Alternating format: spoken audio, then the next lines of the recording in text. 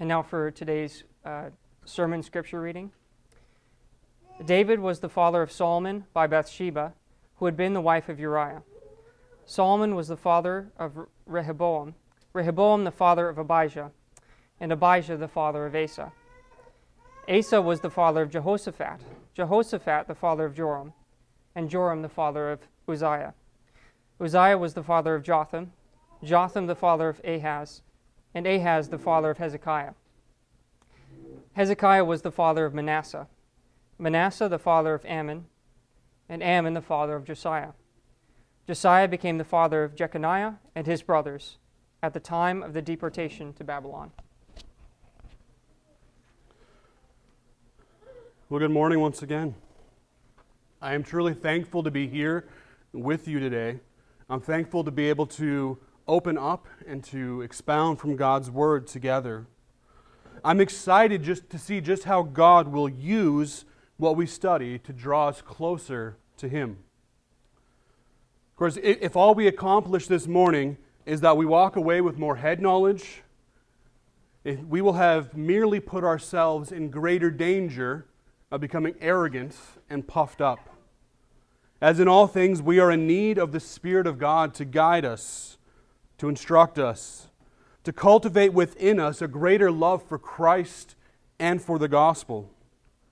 We learn, we study, we apply ourselves to understanding and gaining wisdom, because it's by those means that we are able to better understand, know, and love our God, and in all things work toward the glory of God. So if you join with me once more in prayer, we will ask the Spirit to do just that. Father God, we love you. Not perfectly, not as you deserve, not as you have commanded, Father, but we do love you. We thank you that you judge us not by our own righteousness and merits, but by the merits of your Son, in whom we have placed our faith. Father, I ask that you would do what you had promised to do, that your Spirit within us would respond to your words, to conform us to Christ, to grow within us a greater understanding of redemption, of your love, of your holiness, that we would know you and love you more.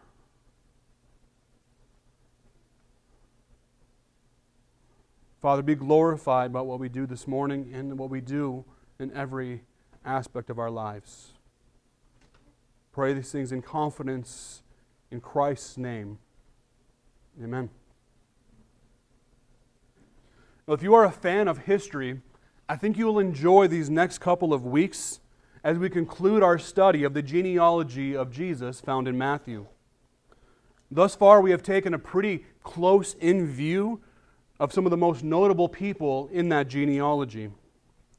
This week, we're going to be stepping back just a little bit to look at the history of the kingdoms of Israel, the divided kingdoms of Israel, specifically the kingdom of Judah, from the time of David to the time of the deportation to Babylon. Matthew gives us 14 names for that time period, though we know he was being selective. That is not an exhaustive list of all those kings. There were actually 20 kings between David and Jeconiah, and 21 rulers, if we want to count one murderous queen mother who tried to wipe out the family line and reigned for 6 years. Thankfully, she was foiled.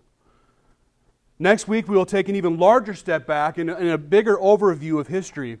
And we're going to focus then not just on the history of Judah, but on the movement of nations on the earth as God set the stage for the final arrival of His Son, the great King in history. We don't have the same kind of detailed information for the post-exile kings that we enjoy for those that came before. And really, it's only the providential care of God whereby the kingly line was even able to be traced over that time period. Well, as someone who loves history, I really enjoy this kind of stuff. It's amazing for me to be able to step back and see the unfolding of history as nations rise and nations fall. And then to realize that all of that history has and continues to play out according to the will and the purpose of God. And when I realize that, it draws me to worship of the great King who steers the hearts of kings of the earth as water in His hands. But as much as we might enjoy the people and the stories in this history, we can't afford to get lost in the details and miss the big picture of what God was doing. That is why we have taken so much time to work through this genealogy. We want us all to be able to see the big picture of what God has done in history. These are not just spiritual concepts, not just a philosophy of things to learn and just have head knowledge. These are actual legitimate things that happen in real time in history with real people and real nations. We want to understand as we look at the broken and drifting world around us today that even now God is at work to bring about the bright future that He has designed. For everyone who by faith is united to His Son, that future is bright. No matter how dark the world may seem right now, no matter how dark the world has seemed over and again throughout the history of mankind, God is in control. And God is bringing all of this to His desired end. In the 4 weeks we have spent so far looking at the genealogy of Jesus, we have covered the first group of 14 names that Matthew gave us, from Abraham to David. If you look at the list, you'll realize that we're only 1/3 of the way through the genealogy. And no, we're not going to spend 4 weeks for each group. I think 6 is plenty, especially when you look at commentaries for the genealogy and they give you a little couple paragraphs. But I think 6 was necessary. There are 14 generations also from David to the deportation in Babylon, and then there are 14 more generations from when they come back from exile until the Messiah. Lord willing, over the next 2 weeks, we're going to cover the rest of this genealogy. One group this week and one group next week. This week we're going to look at the line of kings in Judah during the divided kingdom, as I mentioned before. We're going to see the good, the bad, and the ugly of the royal ancestors of Jesus. And next week, as I said, we'll take a bigger step back and see how God was setting the world stage for the arrival of His Son on the earth.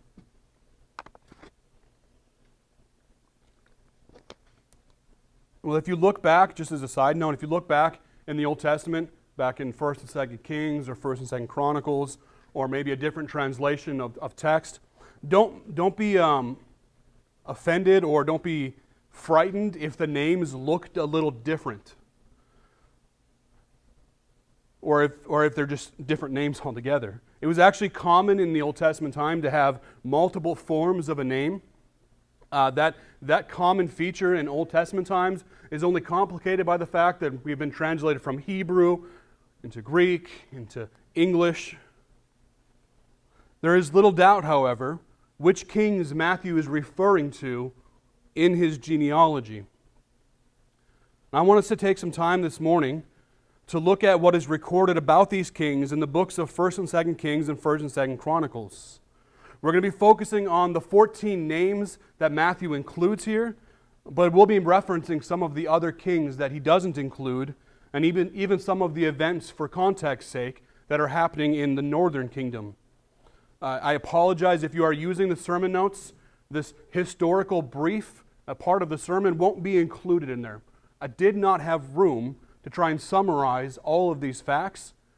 Just go and read 1st and 2nd Kings and 1st and 2nd Chronicles, and you'll get everything you need. I'll let you know when I'm getting back to where it'll be on those notes. Well, as we talked about last week, the unified kingdom of David, the unified kingdom of Israel set up by David, would only stand for 2 generations. Remember, we made a big deal last week talking about how this golden age for Israel, this golden age for the people of God, lasted 2 generations. And even in those 2 generations, there was chaos, there was bloodshed, there was sin. But the prosperity and influence of the kingdom under David and Solomon would not be equaled by either of the lesser kingdoms that would follow when the kingdom divided. It is clear as you look through the kings of the Old Testament of the divided kingdom that all the kings of Judah would be judged by David. David will be the benchmark. And I think if you remember from our discussion last week, it makes sense that David is the benchmark by which all the kings that followed him would be judged. Did they follow after David, or did they follow after the kings of the northern kingdom of Israel? Did they follow after David, or did they follow after the evil and pagan nations that God had driven out from their midst? Did they follow David, or did they follow in the sins of their fathers? Those are the kind of questions that are answered regularly as we look at these kings. Well, after David, Solomon ruled. He was granted great wisdom by God. If you remember, he was given the opportunity to ask for one thing, and he asked for wisdom instead of wealth, and God gave him both. For most of his life, Solomon ruled well. Yet, late in his life, his wisdom failed him. We read in 1 Kings 11, 4 through 6, "For when Solomon was old, his wives turned his heart after other gods, and his heart was not wholly true to the Lord his God, as was the heart of David his father. For Solomon went after the Ashtoreth, the goddess of the Sidonians, and after Milcom, the abomination of the Ammonites. So Solomon did what was evil in the sight of the Lord, and did not wholly follow the Lord, as David his father had done." Well, the results of Solomon's failure in turning after idolatry were made clear to him, and they just contributed to the devastating legacy of the house of David. We read about that in 1 Kings 11, 11 through 13. "Therefore the Lord said to Solomon, Since this has been your practice, and you have not kept my covenant and my statutes that I commanded you, I will surely tear the kingdom from you and give it to your servant. Yet for the sake of David your father, I will not do it in your days, but I will tear it out of the hand of your son. However, I will not tear away all the kingdom, but will give one tribe to your son for the sake of David my servant, and for the sake of Jerusalem that I have chosen." Remember that concept, that last phrase, that for the sake of David my servant. That'll be a regular theme of seeing God's preservation. Well, Solomon's son, Rehoboam, he did not inherit his father's wisdom, though he did inherit his father's penchant for evil. He turned away from the counsel of those elder statesmen that had advised his father, and instead he went over to those men who lacked wisdom, experience, understanding. And because of their advice, he overestimated his strength and his authority. And he sought to bear down on the northern tribes, to put a heavy burden on their shoulders, to break them into submission. Not surprisingly, for a young king who didn't have time to really establish his authority in a kingdom that was already in some turmoil, the northern tribes turned against him. They left. They selected their own king, who was not of the house of David. Under the rule of Rehoboam, Judah did evil in the sight of the Lord. They built idols, and they set up high places for worship. Because of his foolishness, and because of the sins of his fathers, the kingdom fractured, and there was now only one tribe left to follow the house of David. The northern kingdom of Israel would never know a righteous king. And Judah, as we will see, only survived because of the faithfulness of God, because of the promise that he had made to David, because of the Messiah who was to come from his line. After Rehoboam's death, his son Abijah, or Abijam, reigned for 3 years in Jerusalem, and he walked in all of the sins of his father before him. Following him, we find the first in the list of kings of Judah that followed the faithfulness of David rather than turning greater to the sins.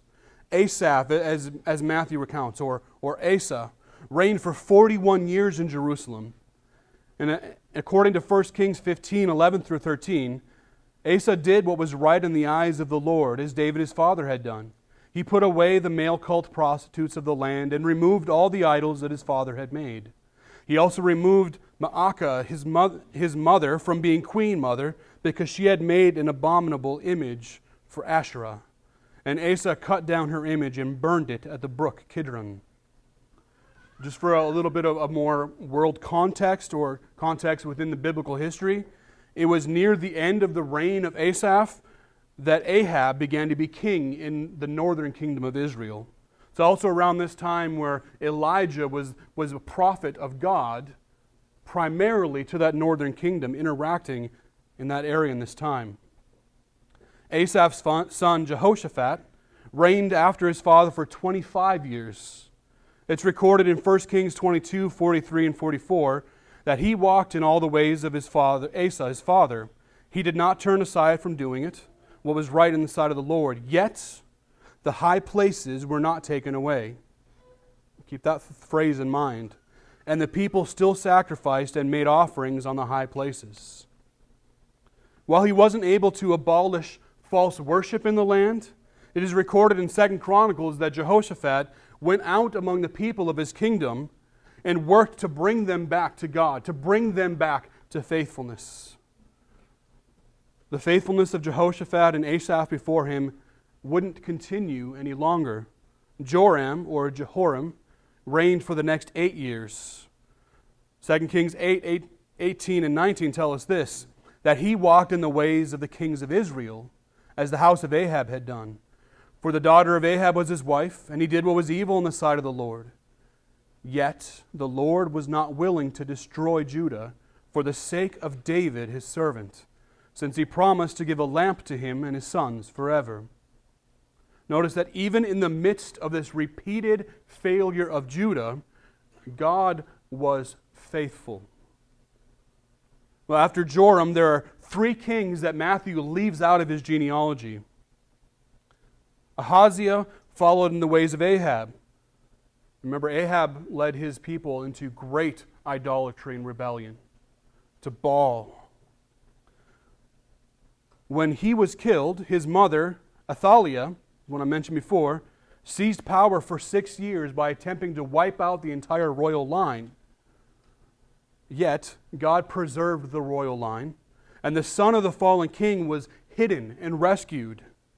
That son, Joash, would bring some revival back to the people because he had been raised under the tutelage of a faithful priest, Jehoiada.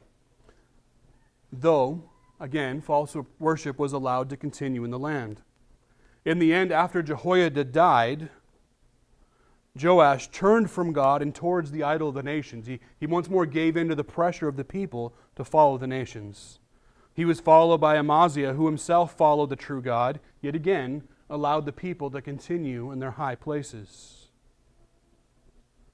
Following him, we can pick up once again where Matthew, in his record, Uzziah, or Azariah, reigned in Jerusalem for 52 years. Again, he did right in the sight of the Lord, yet the high places were not taken away. I mentioned before, to keep that phrase in mind, the high places. It is likely that this phrase is making a distinction between outright paganism and the wrong worship of the true God. See, there are 2 different distinctive ways to participate in false worship. One is just to cast the Lord God aside altogether and go serve other gods, to serve Baal or Molech or the Asherah. That was one way, and many of the kings of Israel, we'll see, did that. They went after the sins of their fathers, after the sins of the northern kingdom. They went after the Baals and the Asherah. But others, even though they followed God themselves, didn't take down the high places. And that's the other way of false worship. It's worshiping God in ways other than He has commanded. Actually, literally worshiping God in ways that He has forbidden. That's more of the line of what Israel did when they went into the wilderness. As the golden calf was crafted and set before them, it was not said, here is a brand new God, or here is a God of Egypt. No, here is the God who rescued you from Egypt. So it wasn't an outright attempt to worship a different God, but they wanted to worship the true God according to their own desires. according to what was familiar to them and familiar to the people that they had just left. Throughout the history of Judah, the really bad kings led the people into the worship of false gods, while the pretty decent kings followed God themselves, but didn't get too worked up about how all the people worshiped God. They allowed the people to do it and approach God in a way that seemed right to them, in a way that was comfortable and satisfying to them, in a way that just conveniently happened to look a lot like the way the pagans worshipped their false gods. And then you had the rarest of all types of king. You had those that followed God and charged everyone else to bow to God only as He has required in His Word. And by the mercy of God, Judah had a few of those as well. Well, after Uzziah, Jotham reigned for 16 years.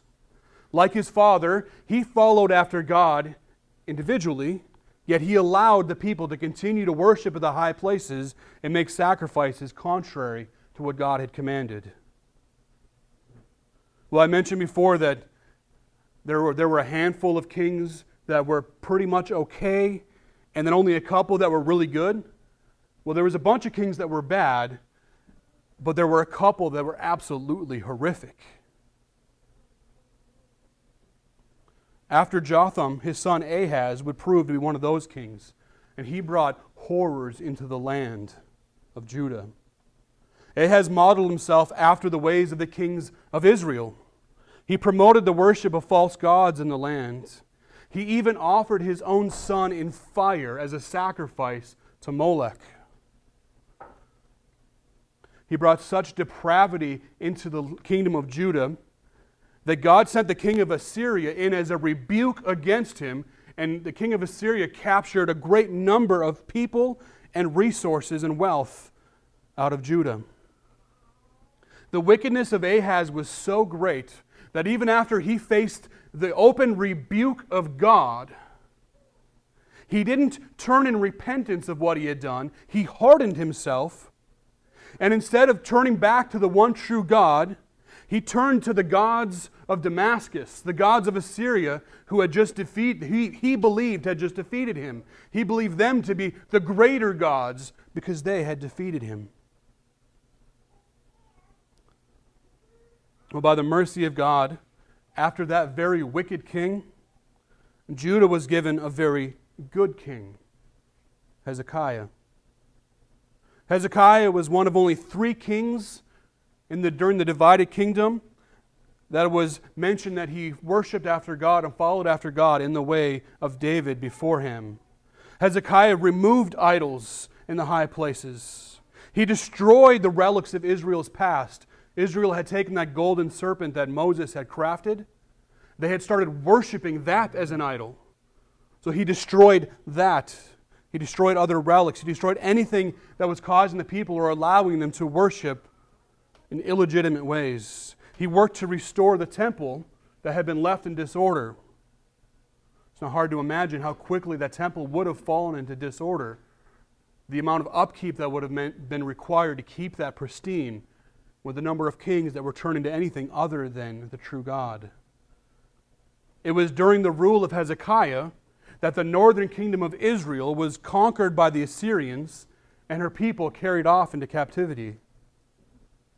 Judah was, in contrast, rescued by God from Assyria, who was threatening to conquer Judah at that time as well.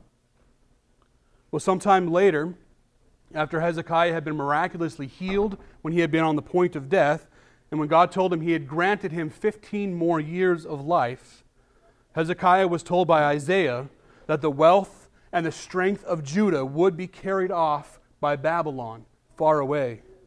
And this wouldn't happen in his lifetime, but it would happen in the lifetime of his descendants. Well, following Hezekiah was another of the truly monstrous kings of Judah, Manasseh. And Manasseh reigned for 55 years. Just a bit of his evil is recorded for us in 2 Kings 21, 2 through 6.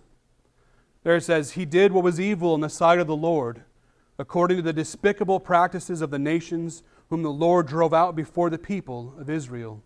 For he built the high places that Hezekiah his father had destroyed, and he erected altars for Baal, and he made Asherah, as Ahab king of Israel had done, and worshipped all the host of heaven and served them. And he built altars in the house of the Lord, of which the Lord had said, In Jerusalem will I put my name. And he built altars for the hosts of heaven in the two courts of the house of the Lord. And he burned his son as an offering. And he used fortune-telling and omens, and dealt with mediums and with necromancers. He did much evil in the sight of the Lord, provoking him to anger. See, it should not be a surprise as we look forward and we see the destruction of the city, the power and influence of the people wiped out as the people were carried away from their land. When we read accounts of the kings of Judah, it should not surprise us. It should only surprise us that God was as patient as He was. Later on is recorded that Manasseh led the people into even greater evil than the nations that were there before Israel had done.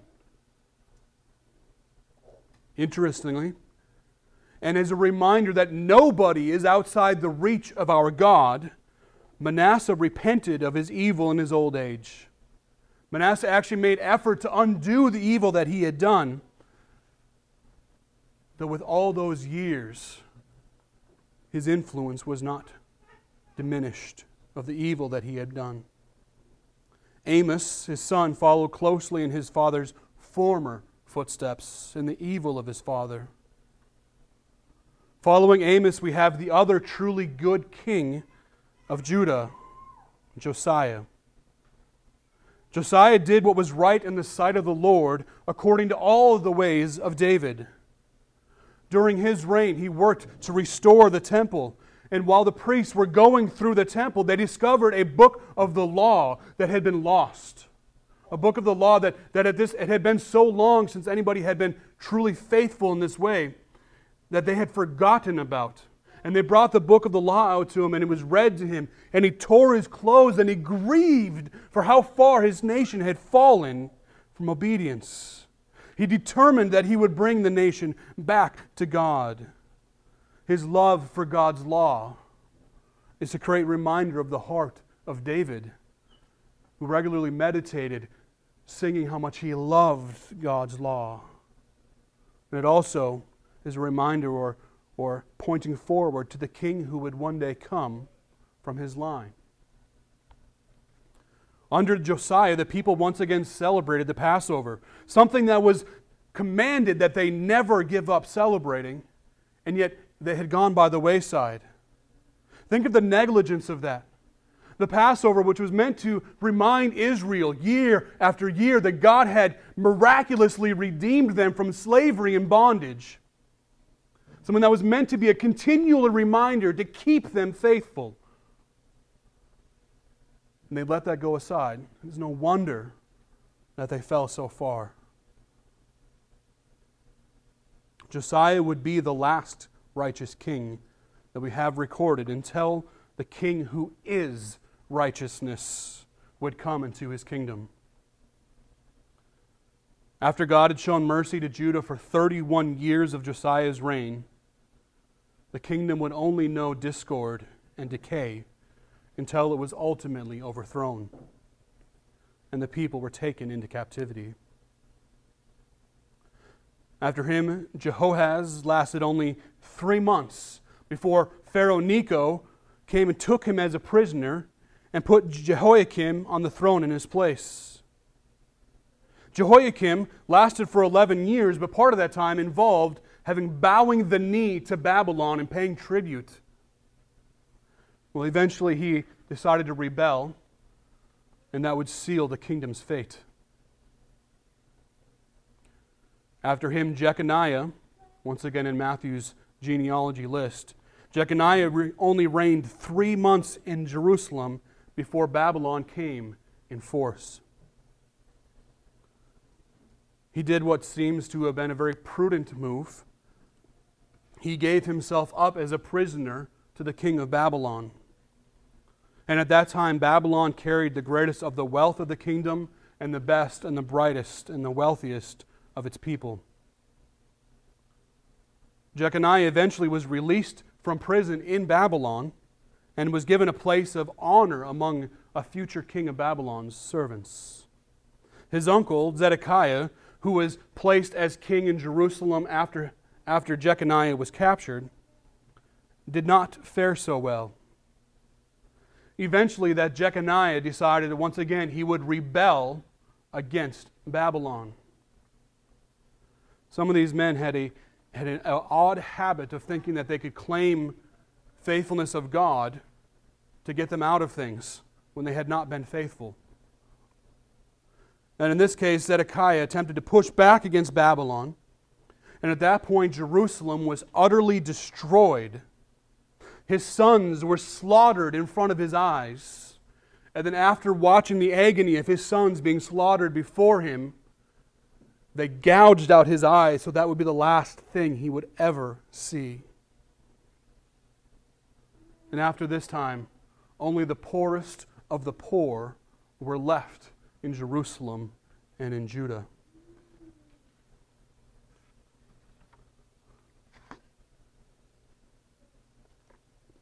Out of the 19 kings who would rule in Judah after the division of the kingdom, only 8 walked in obedience to the Lord.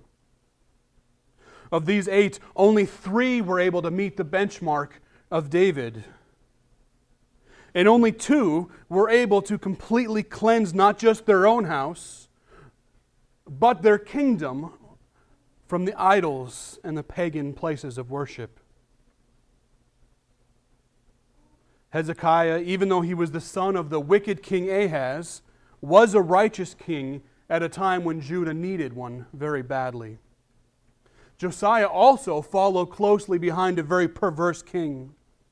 When Josiah came to power, he was only 12 years old. Yet he loved the Lord, and he was diligent to rid Judah of all idolatry and pagan worship.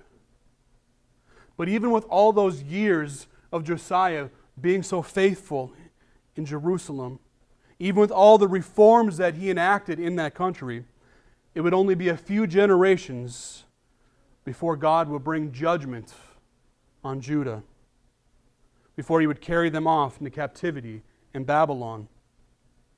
Like the northern kingdom of Israel before, the people of Judah had rejected their God. Well, if you are wanting to use those sermon notes, this is about where we'll get back into covering what is on there, which might make you afraid that the sermon notes are just starting at this point of my sermon. The promise that was made to David and to his house concerning his kingdom would stand forever. This promise made to David was not made to David on the condition of David's faithfulness or the condition of the faithfulness of David's descendants. It was made on the faithfulness of God, and praise God for that. David was the standard by which all these future kings would be judged, but yet, as we discussed last week, David was himself far from a perfect king. The righteousness of David, imperfect as it was obtained by only 3 kings after him. According to the Mosaic covenant, the blessings of God for the nation of Israel were conditional on the faithful obedience to the law. God gave them a standard, and then He told them how He would bless them if they lived up to that standard, and how He would punish them if they fell short. This was a covenant agreement made between God and the nation of Israel. In an age where we tend to want to only think of the mercy of God, we need to remember that the judgment that was given out on Judah and on the northern kingdom of Israel, that judgment and destruction was promised to the people if they failed to follow the commandments of the Lord their God. And as mentioned before, the wonder of that is not that they were destroyed. The wonder is that God gave them so long to remain in their rebellion. When the northern tribes of Israel refused the rule of Rehoboam, that's Solomon's son, they believed they were simply throwing off an unjust monarch. They didn't want to recognize the authority of the house of David to rule over them. They desired to have a ruler for themselves. But what they did not realize or fully appreciate was that in throwing off the rule of the house of David, they were removing themselves from the promised faithfulness that God had made to David and the favor of the Lord that came with it. In breaking themselves away from Judah, they separated themselves and alienated themselves from the ark, from the true worship of God in the temple. The priests of the house of Levi, who had no land of their own, went with Judah to where they might minister before the Lord as they had been commanded. Israel was left to name for herself a new king, apart from the promise of God, and then to name for herself new priests outside of God's command. In declaring their freedom, the northern tribes brought doom upon themselves. All too often we see that pattern play out in our lives, or the lives of those around us, or the lives of nations. Declaring our independence, we bring doom on our heads. Well, let's look briefly about how Israel, the northern kingdom, fared after it separated from Israel, or from Judah. The first king of Israel, Jeroboam, began his rule in a very familiar way.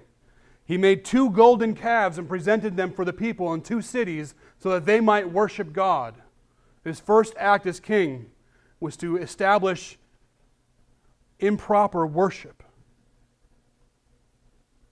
forbidden worship. There was not a single righteous king among all of those that ruled in Samaria. Not one did what was right in the sight of the Lord. Each and every one of them led the people into idolatry, into evil. We read in Hosea about the condition of Israel as the Lord sent prophets to warn the kingdom and to bring them to repentance. In Hosea 8:12 and 13, it says, "Were I to write for him my laws by the 10,000s, they would be regarded as a strange thing. As for my sacrificial offerings, they sacrifice meat and eat, but the Lord does not accept them. Now he will remember their iniquity and punish their sins. They shall return to Egypt." Even though God had made his law abundantly clear to this people, even though he had sent prophets to them to remind them, to call them back, the law of God was an alien thing to them.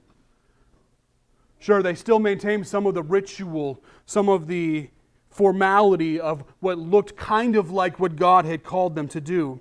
Yet God was not pleased by their sacrifices.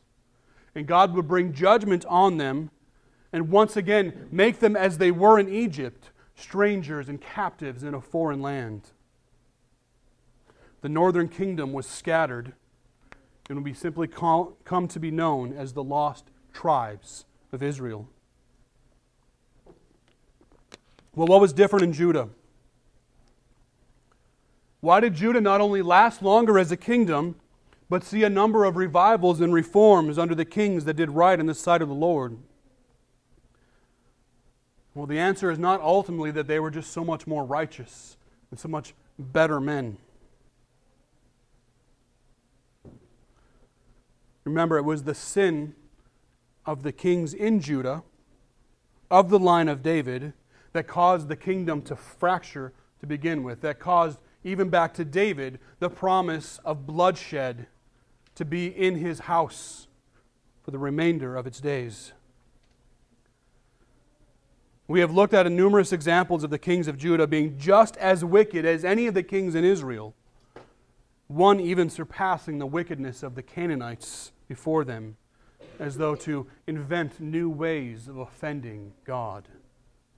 No, it was not their righteousness that maintained that kingdom.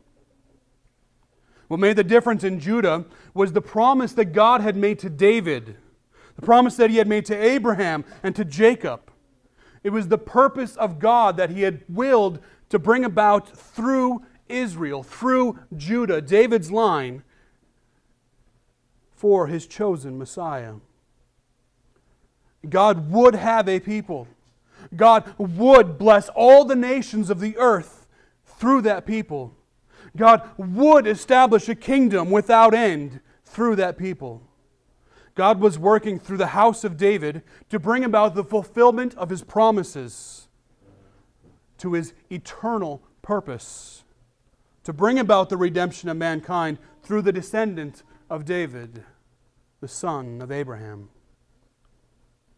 Ultimately, however, the kingdom of Judah would fall in much the same way as the kingdom of Israel. And it did appear at that moment as though the promises of God had failed. If you want to get a taste of the emotional anguish that followed the fall of Jerusalem, read the book of Lamentations and see how Jeremiah experienced its tragic end. Even so, God was faithful to His promise, both in the judgment that He brought on the people for their wickedness and the promise that He had made through the descendants of Abraham and the house of David. Next week we're going to look a little bit more about how the stage was set, both within Israel and Judah and within the nations, to be able to bring about this purposed end of the bringing about of the Messiah. What becomes obvious in the history of the Old Testament is that the people of Israel were continually suffering because of the failure of its leaders. God had given His people many great and faithful leaders. He had given them prophets to bring His word, priests to lead them in right worship, and kings to judge them. Even though there were some righteous prophets, priests, and kings, in the day of Jeremiah, the people had seen many abuses in these offices. Many prophets, priests, and kings that rather than turning the people toward God, were leading them away from God. Jeremiah prophesied in the final years of Jerusalem. And we read in Jeremiah 6, 13 through 15 of the abuses of the leaders. For from the least to the greatest of them, everyone is greedy for unjust gain. And from the prophet to the priest, everyone deals falsely. They have healed the wound of my people lightly, saying, peace, peace, when there is no peace. Were they ashamed when they committed this abomination? No, they were not at all ashamed. They did not even know how to blush. Therefore they shall fall among those who fall at the time that I will punish them. They shall be overthrown, says the Lord. Jeremiah lived in a time when the strength of Judah was failing. He prophesied during and after the reign of the king of Josiah. He witnessed a good king as well as a number of wicked kings. Even under the righteous leadership of Josiah, the religious leaders of Jerusalem and the false prophets of the day continued to remain wicked and to try and speak against what the king was doing. They used every opportunity for their own gain. They told the people that there was peace between them and God, that there was peace between them and Babylon, yet there was no peace to be found in either place. God was going to judge the people, and He was going to use Babylon to do it. The people of God had been led astray by many of their prophets, their priests, and their kings. Yet, one was coming who would fulfill all of these three offices at once. One was coming who would bring about the promise, the purposes of the full revelation of God. One was coming who would be the Word of God become flesh. One was coming who would serve as a priest to the Most High God, not according to the Levitical priesthood, but according to Melchizedek. A priesthood that is without end before God. He would sit at the right hand of God, continually making intercession on behalf of the redeemed. He would provide a sacrifice that needed no repeating, one that would once for all cover the sins of everyone who would believe in Him. He would be of the house of David. He would rule forever in perfect righteousness, not even conceived of or approached by David. And He would gather to Himself all that the Father had given Him, being a blessing to all the nations of the earth. The greatest prophet to ever live would not be the kind of prophet that Israel had ever seen before. The greatest priest would not be a son of Levi. The greatest king who will ever rule over the earth would not simply measure up to David. He would measure up instead to the Lord Most High. He would be the very Son of God. Christ came to fulfill the offices of prophet, priest, and king, yet not as the world had known, and certainly not with how the people were expecting for the Messiah. They looked for the descendant of David to be a mighty warrior who would overthrow the foreign oppression and usher in a temporal kingdom, something on this earth, in that country, on that soil that was lost so long ago. What God would give them instead was a mighty Savior who by His death would restore mankind to God. That relationship that had been broken ever since Adam sinned in the garden. The work that Christ came to accomplish was not merely the redemption of a piece of land, of an imperfect and finite kingdom. He came to redeem a great multitude of every tribe, tongue, and nation. He came to redeem a people for Himself, not ultimately from the bonds of Rome, but from the bonds of death, from the wrath of God that they were due because of their sin, to set up a kingdom that was not simply over Jerusalem and Israel, but whose authority and dominion would cover all. I pray that we do not undervalue the significance of God sending His Son to this earth. I pray that we do not sell short the promises that are fulfilled in Christ. Promises that are fulfilled in Christ are not as trivial as an earthly kingdom as the Jews were expecting. He came to do so much more than just provide for the temporal needs of one nation. How do we trivialize the salvation He offers? How do we do that? How do we present it as something that is just meant to make us happy for the moment, or that is meant to make us prosper? How do we do that? How will we so often forget that this little baby born in humble surroundings in Bethlehem was born to die so that we might live? How dare we trivialize these things? Jesus came to earth. The Son of God came to this earth to claim a people for Himself that would for all eternity recognize what He had done for them. A people that would, without ceasing, worship and praise His name always, forever, without end, to the glory of His Father. May we even now recognize what He did and not cheapen His work and His sacrifice. Beloved, we do not show devotion to Christ through grand displays, but by a life continually growing in obedience to Christ. We do not display the worth of Christ and the magnitude of His worth with banners or lights, but with a changed life that is devoted to Him. I pray that we do not think it is enough that we have a holiday just in December to remember the birth of Christ, the importance of the entrance of the Son of God onto this earth, but that we would live our lives to continually display His power, His worth, the efficacy of what He has done. And remember that it is to the birth of Christ that all of this history has been building. All this history that we've been covering in the genealogy of Christ isn't just an interesting story, isn't just to understand what the people were experiencing. It's building toward the arrival of the Son of God on this earth. That moment of infinite importance. that Matthew is preparing us for. The birth of Christ is not just for Christmas. It is a hinge point in all of history.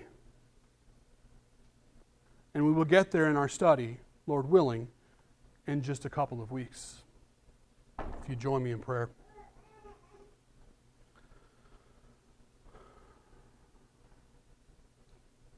Father, the magnitude of what you have done in your Son,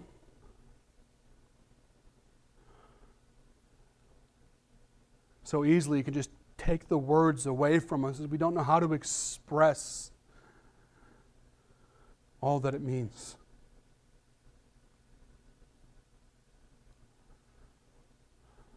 Father, forbid that we would look at the history of your people in judgment and somehow think that we would be the ones who would be counted among the righteous.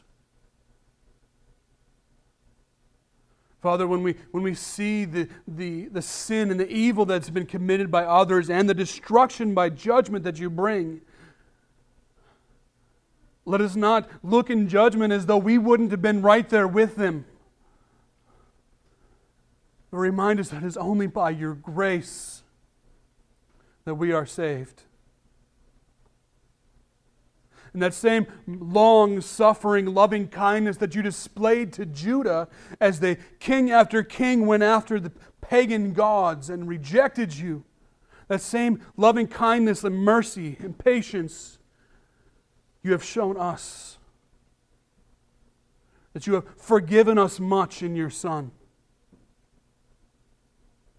And even now, because of your steadfast loving kindness, when we again and again fail, you do not reject us. But you're always ready to forgive, to cleanse us and restore us. Father, draw us to Christ. Draw us in praise and worship and wonder for the glory of your name. Amen.